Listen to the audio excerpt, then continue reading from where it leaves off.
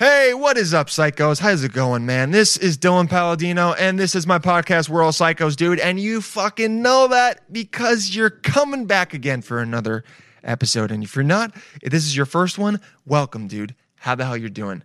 How the hell you're doing? Can't speak. How the hell are you doing? Good? Have you asked yourself today, how are you doing? Maybe not, but now you just did. And now you're like, you know what? I'm doing okay, Dylan. To be honest, there's a lot of bad shit going on in the world, and that's true, you know. But today, we got a. I don't want to say different. All the episodes are completely on their own. Today, we got a great guest, Jonathan Aslay. He is he's a self-help coach. He's a dating. I'd maybe call him a dating expert, whatever it is. But he's an all-around number one, just a good dude. And we talk for an hour. We talk about dating when you're older. We talk about what's leading to divorce. We talk about so much shit. And I just did it. Literally, we ended 2 minutes ago, and I can't remember because there was so much shit in there. Okay, but it's great. You know I don't have a lot of dating people on the show. That's not really my forte or anything that I really care to discuss all the time because there's literally 620,000 podcasts about that. All right, but this dude is great, and if I'm going to have someone to talk about dating and all of that, it's going to be someone that knows their shit, and Jonathan is one of those people, all right? So get ready to get introspective and think about how you date and how maybe you need to work on yourself, dude, okay? But you already knew that because you're listening to this podcast, and you already know we hear the fucked up shit about other people, and we go, hell yeah, man. I'm kind of like that too.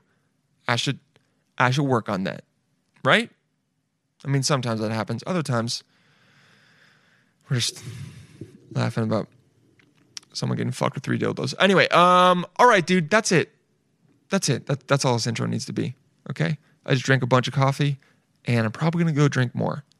Hell yeah, dude, it's 12:30 and I got some shit done already, and that feels good. I hope you guys have a good day. I hope you have a good week. I hope you're staying safe wherever you are. I hope you are signing petitions, dude, okay? And just being an overall good person, all right? Happy Pride to all my LGBTQ family out there who's listening, okay? And hey, man, let's keep it growing, all right? Rate and review. Do all that good shit. All right, without further ado, hear the words you love to hear. Please welcome Jonathan Aslay. Are you crazy? Are you crazy? We're all psychos. Crazy man. You realize that? With Dylan Palladino.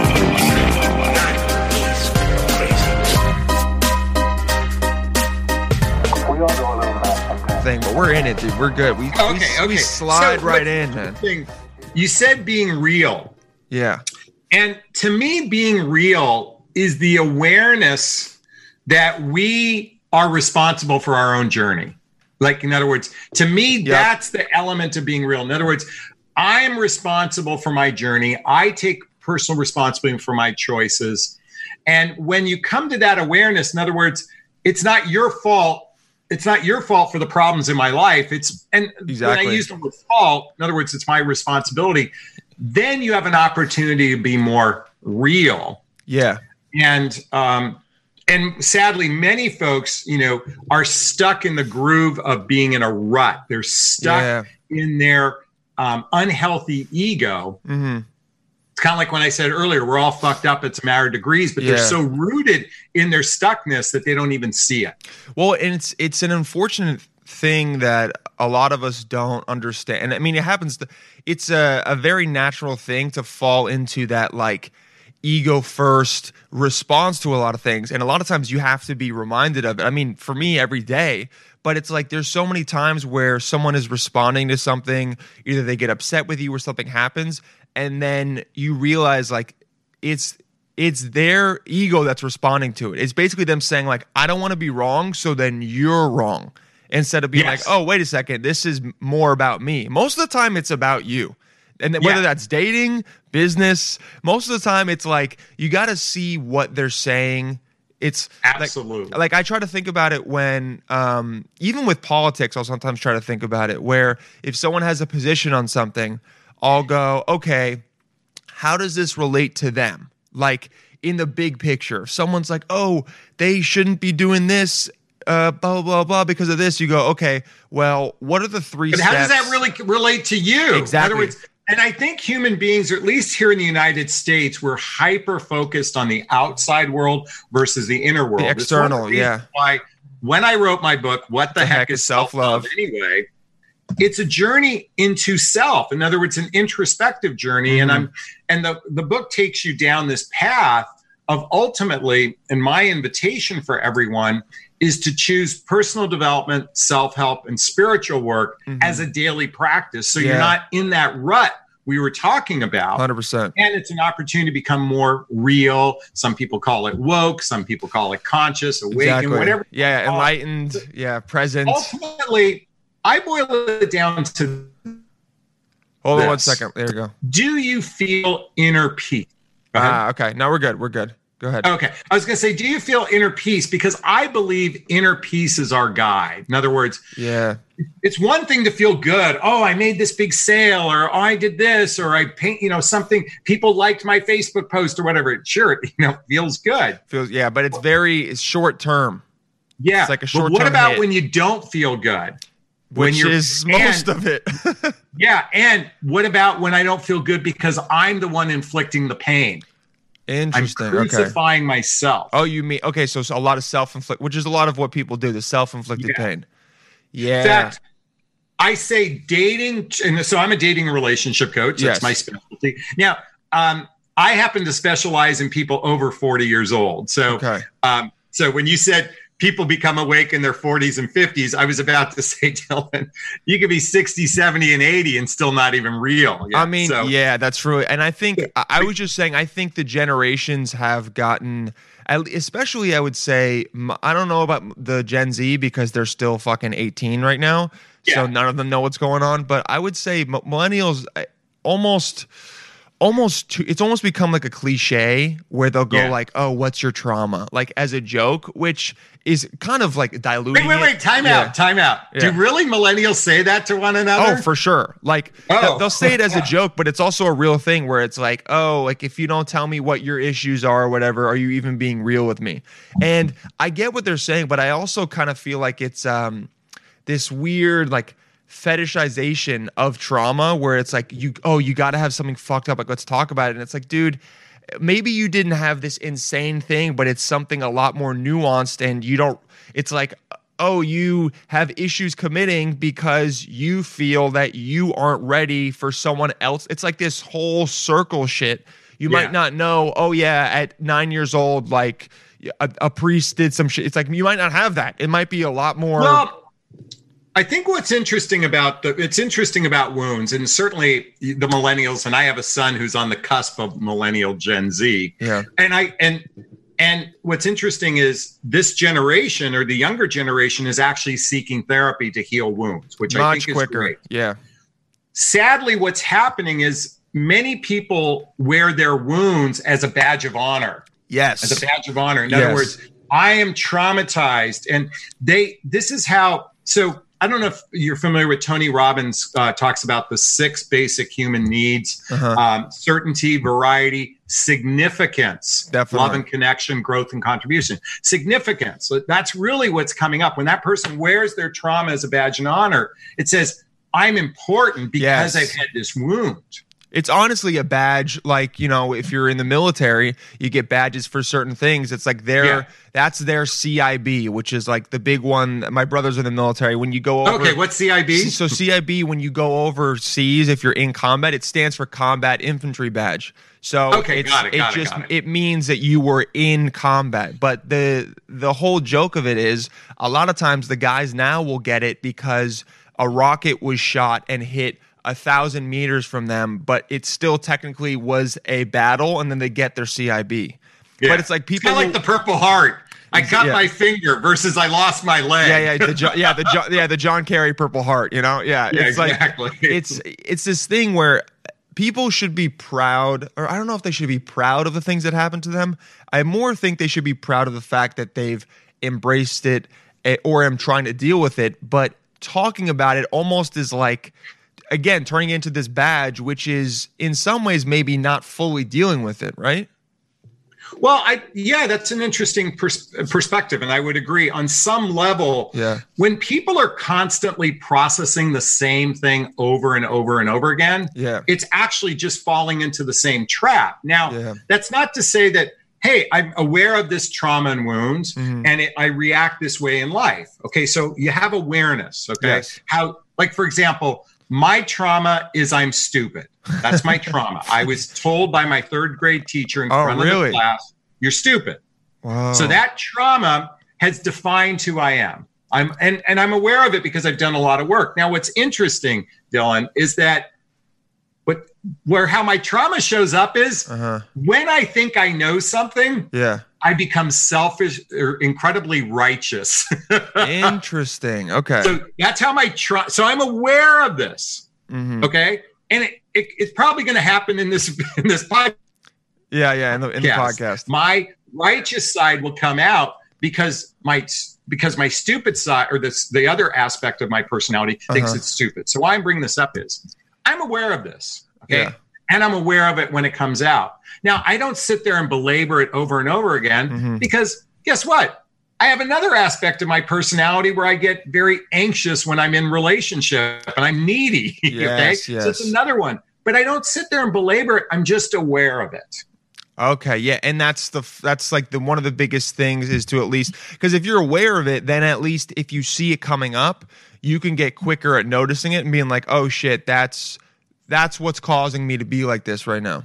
Yes. And what I do is an exercise. It's a forgiveness exercise. And if your community isn't familiar with the Hawaiian forgiveness prayer, it's called the Ho'oponopono. It's Hawaiian forgiveness prayer. And actually it's a little bit different than that. So it's really simple. Yeah. Forgiveness means forgiving love. So when I catch myself going, I'm stupid, and I catch myself being righteous, the first thing I do is I give myself an injection of love. And the forgiveness prayer goes like this. I love you. I'm sorry. Please forgive me. Thank you. I love you. I'm sorry. Please forgive me. Thank you. Why I say those words and why those words are so powerful. First off, it's injecting love inside of myself. And love is the antidote to all suffering, number one. Number two, it's a pattern interrupt. It actually interrupts your nervous system and shifting energy. So by saying the short 9-word, or how many words it is? I love you. I'm sorry. I love you. 5. I'm sorry. I think, maybe 11. Yeah, it's close though. Is that you're shifting your nervous system out of that area of anxiousness that often arises. So remember when I talked about inner peace, your barometer in life, at least this is my perception of the world, is are you maintaining a level of equilibrium of the inner peace? Homeostasis, Exactly. And whenever you're off, that's a time to look at something. Okay. I think a lot of people, me included, it depends on like where you're at. You know that there's something off, right? We a lot of times our gut, and though like I feel like your gut can tell you, not like I think a lot of times if you're acting in certain ways, some people, not everyone, you might, for me at least, I go, I'm acting out a little bit, like whether it's I'm going with more women or I'm eating more, or I'm doing something, I go, okay, I'm straying from my norm. And I know that there might be something there, but I don't want to investigate it because it's harder than me just ignoring it and doing that continuously. That's what I've found with me. Yeah. And the only reason why I shook my head no is that we are practically hypnotized by this little device. That thing, People are hypnotized. And what's happened especially here in the United States, I mean, I can't speak for the rest of the world, but certainly here in the United States, we are sucking on the nipple of victim consciousness. Okay. And so when people are sucking on it's not my fault, and when I say fault, it's not my responsibility, they're actually not aware.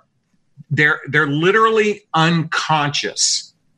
in other words, now their subconscious is aware. The subconscious. That's what I mean. Yeah. Here's the thing, but the ego is the unhealthy ego is so snarky. Yeah. It twists everything to make it someone else's fault. Oh, for sure. Yeah. The last thing you want to do is say, oh, it's my fault. I have to change, because you don't want to deal with change. And I say, here's the thing. 97% of the population is this way. Yeah. 97. I mean, it's a very small percentage of the population that actually, now within that 97%, it's degrees. So remember I said before, we're all fucked up. It's a matter of degrees, right? So here's the deal. You have Gandhi and Mother Teresa at one end of the spectrum, and you have Jeffrey Dahmer and Lizzie Borden at the other end of the spectrum. Yeah. We're all psychos. Yes. It's somewhere in that. The spectrum. Yes. And so the closer you are to awareness, the closer you are to that 3% of that population. And again, there's no scientific evidence. This is just my observation, but it's really obvious to see in our news, in our social media, and so many different venues how unconscious people are. Well, people are just mainlining. You look at what the news is pushing into us. They're just mainlining coronavirus stats, what's going on with the protests, riots. It's like they just want, it's almost like they want to see a bunch of shit going on, because again, then they don't have to, because, a lot of people don't do this. It's really hard for us. But I remember I was reading, whether it was someone, I don't know, it was like either a Stoic or someone from like hundreds of years ago. And then he was talking about how he takes at least a couple hours a week to sit down and then do nothing, and literally just sit there and just be with his mind, and not even really meditate. Really, it's a kind of meditation, but it's your eyes aren't closed, but you're there. Maybe you have a notebook, you write stuff down, but it was bringing up the fact that all of us right now, we never have silence in our life. It's either a podcast, music, you're listening to the news, you've got TV on in the background. And I'm guilty. I've got to do it all the time. But if you sit down and don't have anything, you're forced to acknowledge your own thoughts and how you're actually feeling about something. And it's a pretty scary thing to do, and something that's not taught to anyone as important, Well, this goes to the Buddha. He sat under the Bodhi tree and just contemplated everything in silence. And so whether, now you said a few hours a week, which I think is great if people are open to investing that. I like to go even a step further. Tony Robbins calls it the hour of power. And I am using Tony as an example, is that he invests an hour a day to his personal development, self-help, and spiritual work. Yeah. I say, hey, make it simpler. 15 minutes a day. Yes. It could be silence. It could be meditation. It could be watching a self-help video. It could be listening to a podcast like this. Something that nourishes your soul rather than watching the Kardashians or watching the news or watching the next reality TV show about the singer that did blah, blah, blah, blah. Whatever's going on. Yeah. Yeah. I think, invest in yourself, because all you've got at the end of the day is yourself. Yeah, true. And a lot of people don't think about investing in, or a lot of people think about investing in yourself is a physical. It's a working out. It's anything like that. Yeah. But we don't connect that with, if I'm meditating or I'm taking time to journal how I feel, any of that shit, that it's also just as much of an investment and a really important thing. Because dude, at the end of the day, no one's going to take care of you the way you do unless you get a bomb ass partner. And also, that shouldn't be their job. You got to take care of your own shit. A lot of times that's what leads to unhealthy relationships, is when the other person is codependent on you to make them feel great. I always say, we've been so conditioned that I need you to love me for me to feel good about myself. Yeah. I need you to love me for me to feel good about myself. That's most relationships. But that's partly, think about that. As we were raised as children, our parents gave us love, and we didn't do anything in return other than coo and whatever. And be kids, so we were literally conditioned this way. We weren't conditioned, and what you said earlier, we weren't really taught or inspired to start to love on ourselves first. And by the way, my book, What the Heck is Self-Love Anyway? Sometimes the word self-love turns people off. So yeah, it's got a bad rap. Yeah. Well, it's kind of woo-woo, or definitely woo-woo, or it sounds selfish, but maybe to help everyone out, self-worth, self-esteem, self-confidence, self-respect, that's all encompassed in the word love. What led you to writing this book? Because before, before you'd written What the Heck is Self-Love, you'd written some definitely books on dating or courses on dating men in general. What led you towards the book specifically? So I started to recognize that the number one emotional health issue, or let me say that dating and relationships trigger the number one emotional health issue. I started to observe this about 2 years ago and I started to write some blogs called Self-Love Means Blank. Okay. The real catalyst, though, was when, and it's coming up on the anniversary 2 years ago, that I lost my 19-year-old son, Connor, to an accident. And I'm at his eulogy, or I'm at his funeral, and I'm giving the eulogy. And I stopped and I said to everyone, my dearest friends were there, and I said, everyone, I'm going to choose to grieve with love. Because we can all grieve right now through, makes me cry. We can all grieve through suffering, but I want us to embrace love, because I know Connor wouldn't want us to suffer 1 minute in our lives. If you knew my son, he would never want that. Some people might want that, but he wouldn't.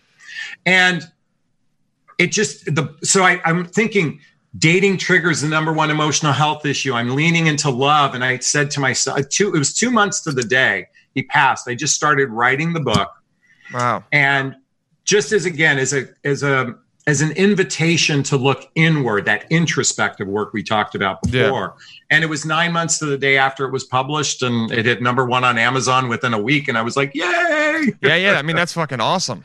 And that's really important. It's that, if there's any reason to start writing a book, I would say that's a really good one. When you, because losing someone in your life is very tragic. And we all know, and we all will either have to deal with that at some point. No one wants to think about it, but that is going to happen in your life. That is what life is. Unless you are, I wouldn't say lucky enough, but some people would say, unless you're lucky enough to then go before the other people, it's not going to happen. But most likely you're going to have a father, whoever it is. And I think, I don't know if other cultures are better at this, but in American culture, at least, it feels like to me, we don't have a very good grasp on how to grieve correctly, I would say. A lot of it is just shown either it's a funeral with everyone somber, or it's one person wailing, but we don't like to talk about death. We don't like to deal with the fact that it's death is the only reason we're here. Like it's not, you know what I mean? Well, actually, you know what? Can I piggyback on you for a second? Ram Dass, the great spiritual leader, really explored the understanding that our greatest fear is centered around death. And when we can overcome the fear associated with death and actually embrace life from what you just said, death, then we become invincible in our lives. So it's recognition. So, it's interesting, Dylan. I'm in my 50s. Yeah. My mother passed. Pardon me? Looking good for in your 50s, man. Thank you. Yeah. My mother passed away right before my son did, 6 months earlier. Wow. I'm in my 50s, and that was the first person that was close to me passed away. It's lucky, yeah. And I went 50 years without any real significant death, and then bam, bam. Yeah. One after another. Fucking left, right, man. And I got woken up. And what was interesting was I began reading the Course in Miracles prior to my son's death. Okay. And it talks about death from a spiritual perspective. Is that who's that written by? Well, the Course in Miracles, I don't even actually know who it's written by. It's kind of like, I always say it's the way the Bible should have been written. Okay. It is incredibly dense. It's like a Spark Notes of the Bible? Yeah, well, yeah. I just think it's the way of looking at life without all the religiosity, if you will. Now, first off, my suggestion for anyone hearing this is don't pick up the book and buy it because it makes no effing sense whatsoever. Okay. Do it with a study group of people. All I right. do a daily study group where we kind of pick it apart, and there's 365 lessons. Okay. But the lesson that was going on 1 month before my son passed away was centered around death and understanding that there's the death of the body, but not of the spirit. Okay. So when I began to lean into, we are all energetic spirits. Mhm. We have an energetic spirit within us, and then we have our body. I miss my son's mortal soul or mortal body. There's no doubt about it, but his spirit is right here with me. And I embrace that as my blanket of love, because I could choose to be more focused on the fact that his body isn't here. It's gone, and that does me no benefit. Yeah, grieving doesn't grieving that way. I think maybe acutely it can definitely help someone to get those and purge those emotions. But when you stick with it, it's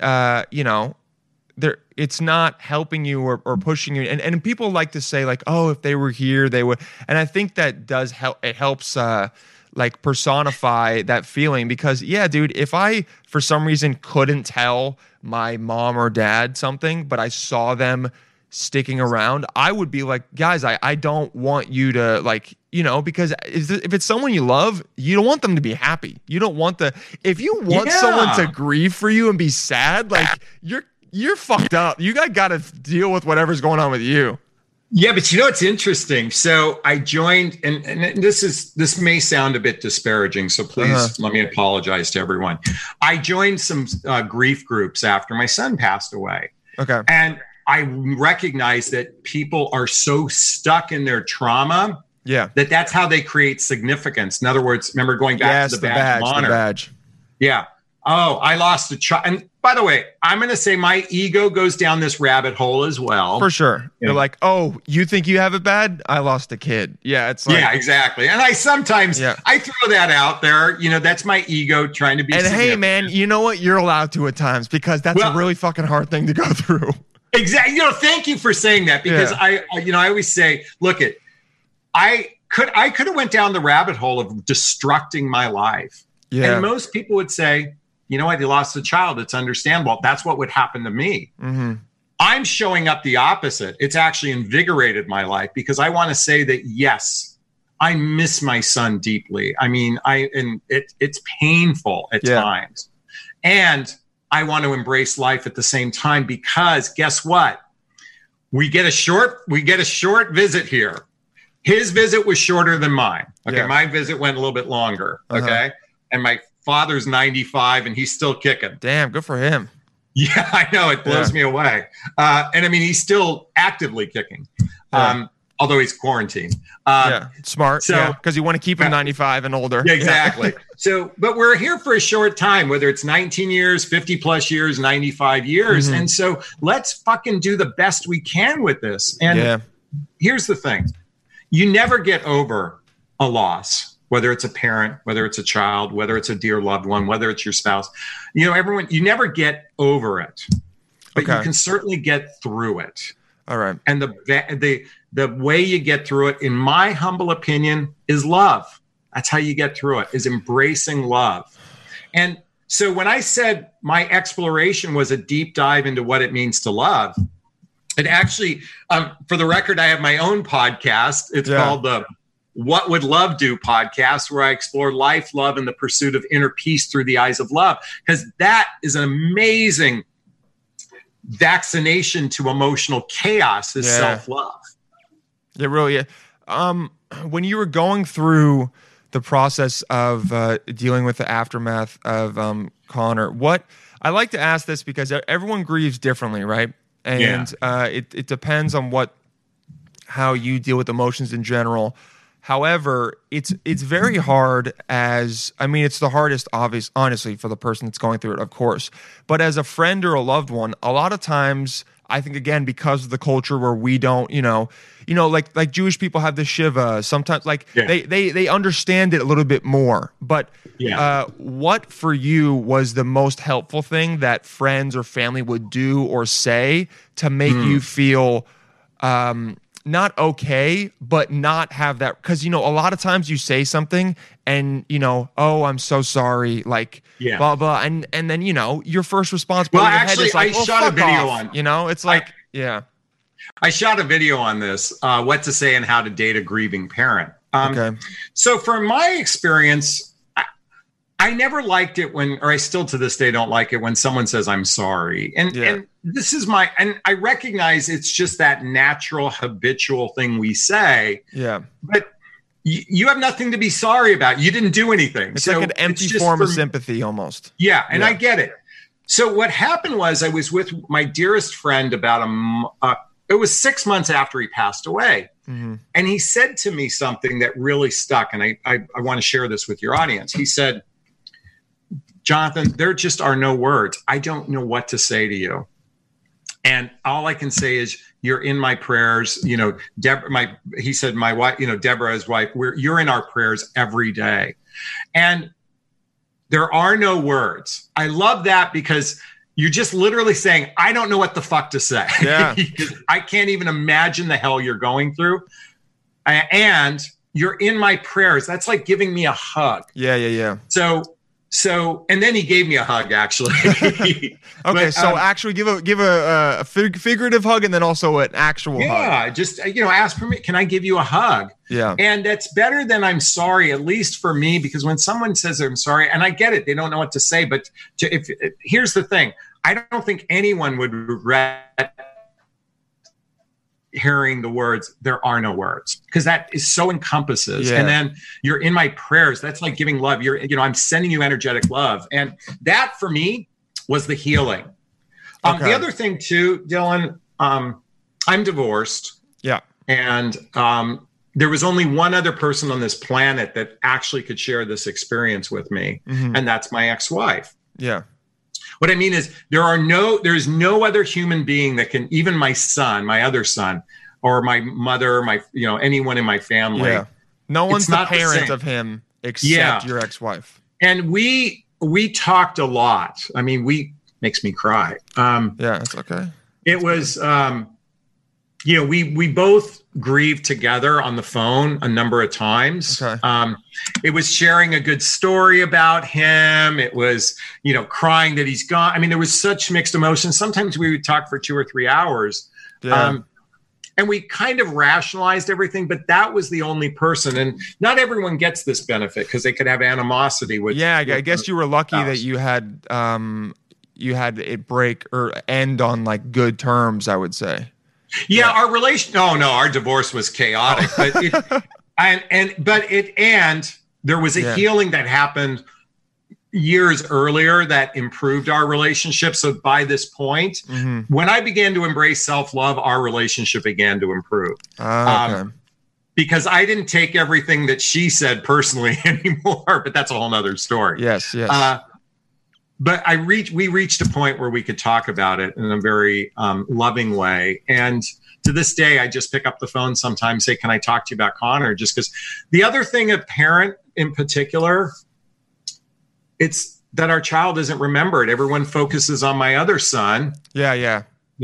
And forgets to say, hey, can you just tell me a story about Connor? I just want to hear one. And, those little things, at least for me, people are afraid to talk about your dead child, and it's the opposite. We want you to talk about it, not from a place of significance, that badge of honor, but just tell me a story about him. Tell me something funny about him, because then we're going to get sad, but at least he's still alive. He's alive in that moment. When you're talking about him, you get to relive. You get to almost be there experiencing that story because you weren't able to be there with him. It's almost like exactly. If they had a funny video of him that they had never showed you and you got to see it and watch him, like I think like you said, we're gonna cry. We're afraid of that sadness because a lot of times we don't know how to deal with it and we see it as bad. Whereas you crying about him is not a why are you hurting me? It's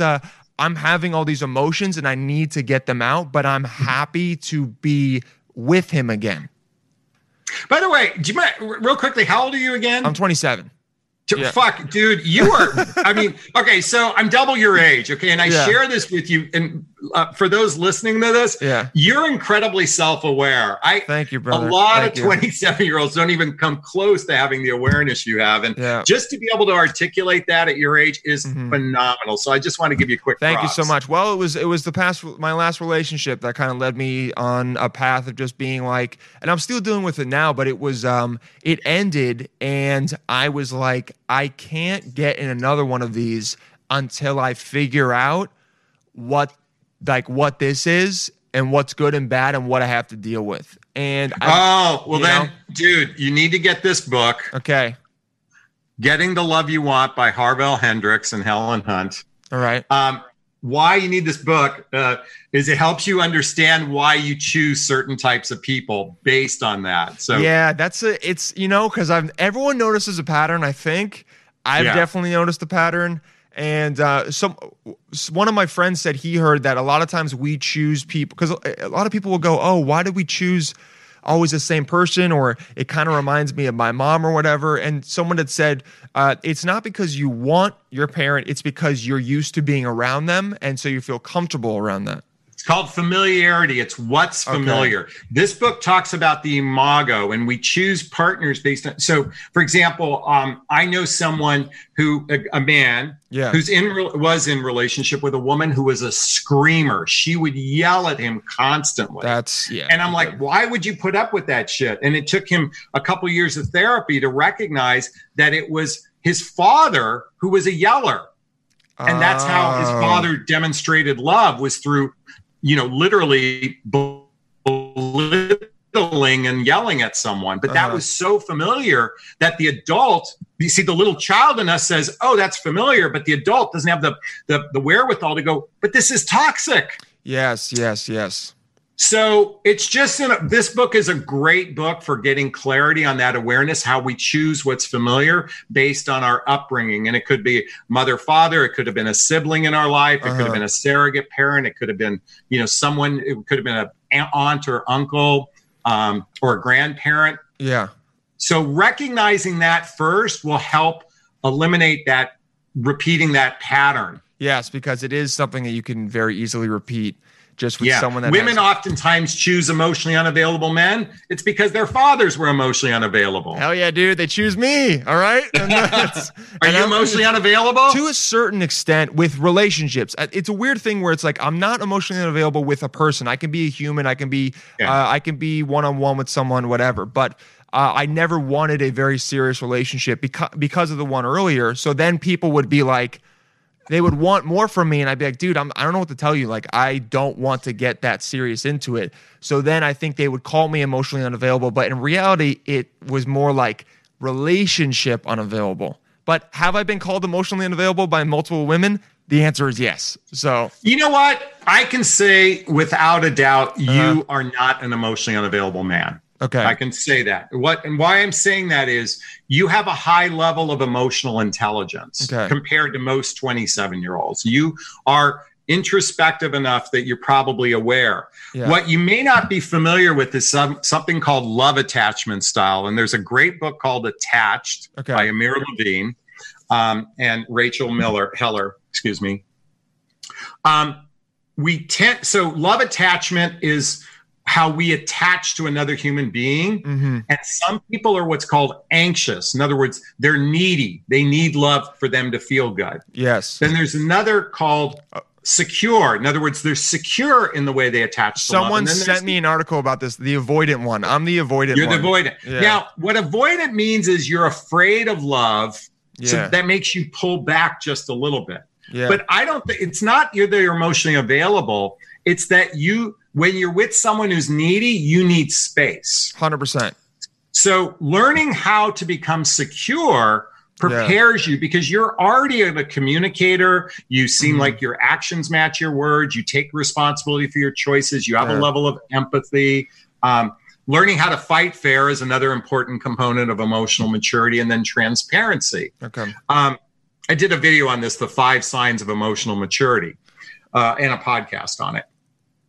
But I'm going to tell you read a couple of these books that I'm recommending. Yeah. Because their perception of you of being emotionally unavailable is partially because they're not even in touch with their own feelings, these women that you've gone out with, most likely. Why do you think, as human, because it's a human thing, I would say, regardless of, like, everyone needs a lot of help, I would say, most of the time with dating. What do you think it is about it that we have such issues dealing with other people or finding out how to make it work?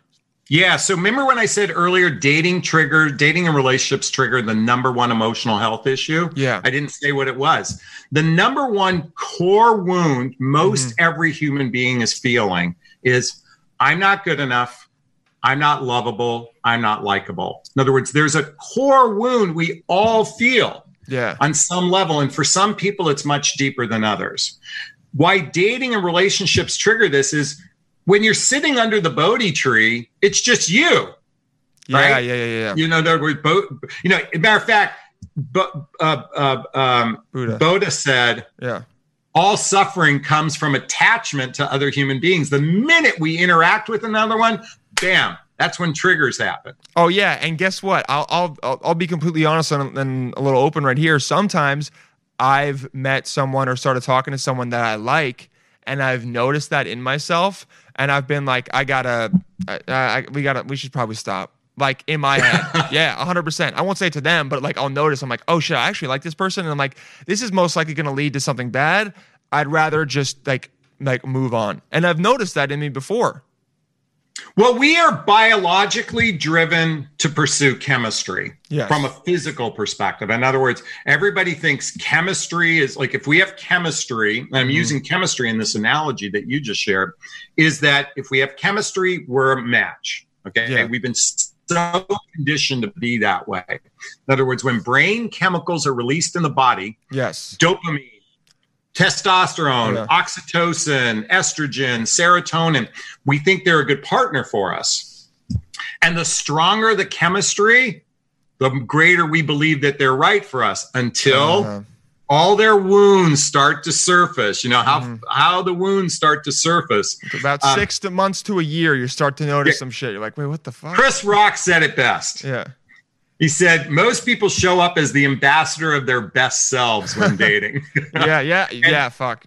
Actually, it's not even 6 months. Believe it or not, most people, like, I've talked to women over and over again who have gone through a breakup, and they almost say the same thing.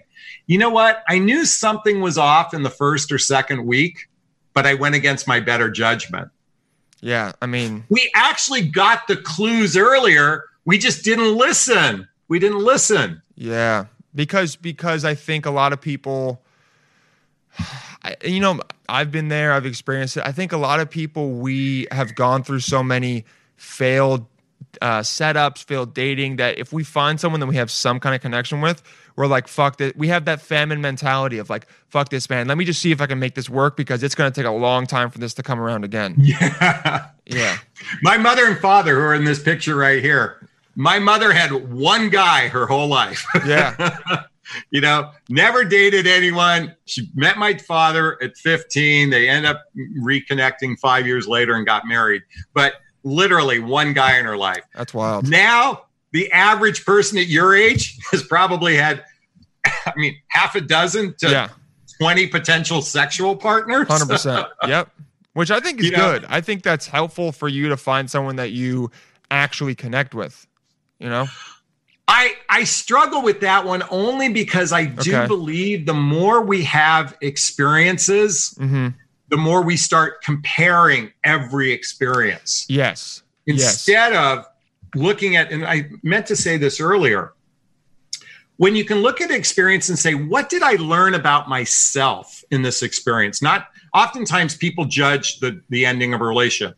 They cheated on me. They were unfaithful. They were emotionally unavailable. They're pointing the finger at what was wrong with the other person, instead of saying, God, what did I learn about myself? You know what I learned? I'm an avoidant attachment style, and I could be more communicative in relationship. And I learned that I could be a little bit more aware of my partner's feelings. And I learned this, instead of belittling the past relationship and then getting stuck in a loop. Ask yourself, what are you grateful for? What did you learn? And how can I make it even better the next time? Well, like, I heard, I think Esther Perel talk about this, where she said a lot of times we look at relationships ending as a failure. There we go. Her book. Mating in Captivity, Esther Perel. Her book. By the way, I keep all these books next to me. That's smart. It's really helpful because it in two ways is like, okay, here's my reference points. You can go there and read it. And it's also giving like credence to, or like believability to the fact that you're like, look, I didn't get here sitting under a tree and just figuring this out. Like, I've read books, I've done research, I've been in there. That's where this is all coming from, you know? Yeah. Well, just really quickly, and I want to ask you a question. So, I mean, I have over 20,000 hours of coaching. I have 3,000 hours of workshops and trainings, and I have a neuro-linguistic program certificate. I'm currently getting my cognitive behavioral therapy certificate. I've done a lot of work, and I'm here to say, I can scratch the surface, but there's great material. And you were just about to talk about, you started to talk about Esther Perel, which I think she's brilliant. If any of you are interested, just YouTube her. Her content is amazing, but you were going to say something about her. I was going to say, she talks about how we look at relationships as failures, which them ending. And I don't think that we necessarily should. Like your marriage. I don't know how long it was, but do you necessarily look at that as a failure, or that's when the relationship needed to end? So, great question. I was married for 12 years, and interesting. A lot of people say I failed in my marriage, and I just say no. My marriage ended. Yeah. Okay. It's, by the way, think of the words I use. If someone says it's a failure, it's your fault. Rather than go, look, it just ended. It doesn't, there's a part I played in, and there's a part she played into it. Yes. And whether we come to terms with that part is irrelevant. I just come to terms with it ended. And there were a lot of great things that happened, or a lot of not good things, but you don't have to. By the way, lesson 1 in the Course of Miracles, everything has no meaning. Is the gist of it. In other words, why create meaning out of something? People create meaning out of the past and blow it so out of proportion when it happened. It ended. Yeah. It doesn't have to mean failure. Well, the only example I have that I can connect to in my life is my parents' marriage. Theirs ended when I went to college in 2010. Okay. And I wouldn't look at it as a failure because, like, it made me and my two brothers, and also that shit needed to end. So I'm happy it did. That's a successful marriage, that they were married, brought up kids, loved each other, figured out they didn't love each other, stayed in it honestly for probably 5 years too long, but you know what? It takes a long time to end it. And then they ended that shit, which was good, and now they're both with partners that they love more. So it's like, it's not necessarily a failure. We just, for whatever reason, have been conditioned to think, oh, relationship ends, we failed. Like, if you get in a relationship, it has to last forever. And I don't know where that idea is coming from. I don't know if it's fucking Disney. I don't know if it's like whatever it is. But I think that idea of... Well, you know what, though? My parents were of a generation where it was, once you're in, you're in. My grandpa, too. 50 years until my grandma passed away. Yeah. And what was interesting is I talked to my mom once, and we were married 66 years before my mom passed away. Mm-hmm. And you would think they were happy and giddy with one another. Okay. Yeah. I mean, they're just this old couple that was cute. Yeah. Yeah. But my mom said to me, she goes, about 10 years into the marriage, she goes, I hated your father for about 10 years. She goes, I kept wishing he was dead. Oh my God. So I could get the life insurance. Now, hell yeah, that's so honest. I love that. No, and now what that really was a sign is that the reality is, in today's world, hey, they ain't working, we go out and get the next one. Yeah. And on some level, the challenge in relationship is overcoming the expectations. And what my mother said to me eventually, and my father, was the recognition that part of the problem was herself. So she started to go inward, and how she went inward was, she took vacations without my father.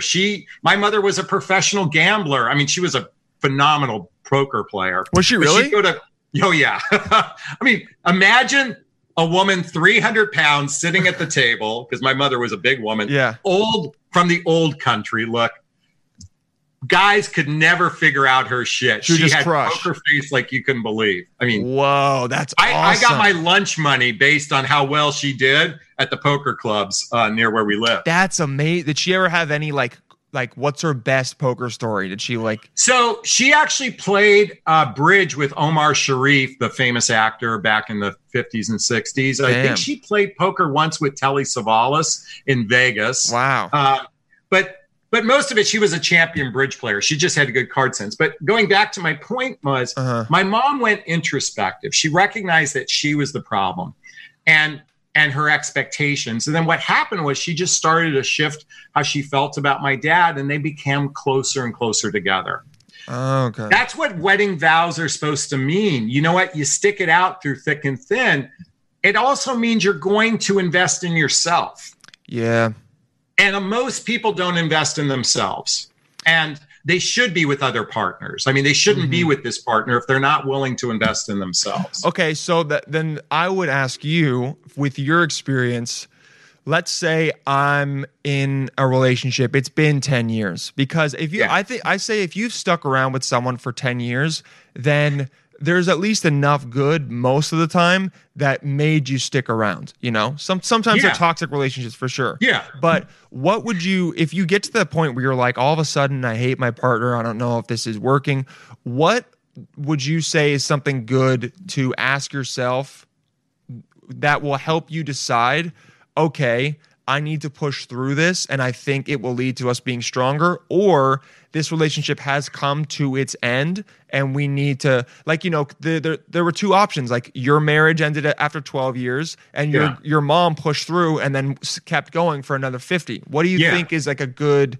I don't know, That's exercise. a great question. And by the way, let me just say this. Nobody should stay in a relationship that's toxic. Yes. You know, like the man I was talking about with that woman who was toxic. Yeah. That's not a healthy relationship to stay in. So you have to certainly evaluate the good and the bad. In this particular case, my mother said she went inward. In other words, she stopped looking at it from it's his fault, and she started to look at how she contributed to the challenges in the relationship. Okay. Now, thankfully, she's of an old generation. That doesn't exist mom and dad are old generation. We're in a new generation where we get one benefit that my folks didn't have, and that is the opportunity for self-awareness. Yeah. It didn't exist before. So, emotional maturity. I've labeled the 5 signs to emotional maturity. Really simply put, your actions match your words. You take personal responsibility for your choices. You're a victor and not a victim. You learn how to fight fair. What that means is you learn how to communicate remember you said earlier about being right? Yeah. It's not about being right. It's just about expressing how you feel and listening to your other partner's feelings. The 4th is empathy. Yeah. A strong relationship is, first off, it starts off, I care about my needs. Then I care about your needs, and then your needs become my needs. Okay. That's a critical component of empathy, is that you care about the other person's feelings and their needs becomes your own. And then lastly, transparency. In other words, you learn how to, you do your best to communicate what's coming up in your life and in the relationship. And if your partner asks, you share. That's emotional maturity. That's what I encourage everyone to strive for, because when 2 emotionally mature people enter in a relationship, hey, you may not be aligned with one another. It may not make sense to break up, or it may together. Make sense to break up. Yeah. Okay. But you're going to do it in such a conscious, loving way that it's never going to feel like a failure. It's going to be like a lesson. Yeah, true. And it's okay to look at a relationship as a lesson too. I don't know if you're familiar with Catherine Woodward Thomas. She wrote the book Conscious Uncoupling, and the big famous conscious uncoupling couple is Gwyneth Paltrow. Okay, I think I've heard it be referred to, but yeah. So when Catherine was writing her book, she called me and my ex-girlfriend because we did a beautiful conscious uncoupling of our relationship some years back, and she wanted to put us in her book because we recognized that while, hey, we love each other and we're emotionally mature, but we're not a fit, and that's okay. But that's how grown-ups look at it. emotionally stunted people are more focused on what the other person did wrong, Blaming. and And you're going to break up and you're going to do the same pattern over and over again. When grown-up people get together, and by the way, now here's what emotionally grown-up people do. They read this book, another book, 8 Dates by Dr. John Gottman and his wife, Julie. This is the Bible for figuring out how to have a great relationship. 8 Dates. If you want to be in an awesome relationship, then 2 people, before the penis gets to go into the vagina, my suggestion is learn this shit. Yes. All and right. then apply it when you're dating, mating, and relating. Wow, that's great. That's okay. So that's I'm kind of opinionated. No, I love. I saw the third grade come out right there. No, I'm just kidding. I'm kidding. Was I a little right? You know what? You weren't actually, but you weren't because you know what's interesting? I become parental too. That's another facet of. So I have kind of adopted myself. Well, I'm a dating coach for women. And I've kind of adopted myself as the big brother. So let's say, for example, it was your prom. Okay, Dylan's your prom. You're going to pick up a girl at her house. You're 17 years old. I'm excited. And the girl's waiting. You've got the flower in your hand, and the door opens, and the big brother opens it. Oh, shit. And he pulls you aside and says, look, this is my sister. If you fuck with her, I'm going to kick your ass. So you better treat her with respect. Right. You better protect her because I'm expecting you to protect her and make sure she gets home at 11 o'clock. And if you don't, you're going to get the shit kicked out of you. Yeah. So yes, my parental side does come out for that reason. That's good. No, I mean, do you ever have men ask you like men ask you for advice in dealing with other men? Like, do you ever have? I know you probably deal mainly with hetero couples, but are there any like gay couples that you deal with? It's rare that men come to me for advice, mainly because so women are fascinated with why. Why do men do this? Why do men pull away? Why do men are narcissists? Why are men this way? They're so fascinated with the why. Men are more interested in two things. Yeah. How to pick up chicks and how to pick up hot chicks. In other words, we're more focused on the confidence it takes to meet a girl. But here's the problem. Once you meet a girl, you guys have no fucking clue what to do next. Hell no, dude. We don't know shit. Yeah. Buy this book. You're going to learn. 8 dates. Okay. 8 dates. I like 8 that. dates. That's good. It talks about the 8 core things that make a relationship successful. And what John Gottman did is he's a marriage and family therapist. He looked at what made people get divorced and reversed engineered it. In other words, people get divorced for these 8 common reasons. Let's think about those before you get incredibly sexual with one another, so you don't become attached to a human being that's not right to you. Beautiful. Okay. Right for you. Yeah, right for you. Awesome. I think you have to get out of here, right? 12:30 or 9:30? Yeah. Well, beautiful. Okay. So just to wrap this up, the website's Jonathan Asley, right? Jonathan Asley, correct. Jonathan Asley, and the most recent book is What the Heck is Self-Love, right? Anyway. What the heck is self-love anyway? Yeah. And then you also do you have any of those books that you mentioned on your website at all? No, I should. Everybody keeps asking me that. I literally show them on all my videos and stuff like that. Yeah. So on my YouTube channel, I talk about the books. On my podcast, I talk about it. But actually, in the back of my book, you buy my book, I list all the best resources for personal development. I list all the best resources. So go to my book to get all that. Okay. All right. So go to get his book. It'll have all the resources in there. And if you want to contact you more, just go to your website or your Twitter, right? Yeah. Twitter, website, YouTube, podcast, whatever. Find a way to contact us. Sweet. Jonathan, I hope we get to meet in person someday in LA, man, or in New York. Likewise, man. You are awesome, dude. Thank you. It was great talking to you. This was fantastic. Hey, good luck with the rest of your day. I know you got some other interviews today, so keep it going. Drink that coffee, all right? Will do, man. Thanks, awesome. buddy. See you later.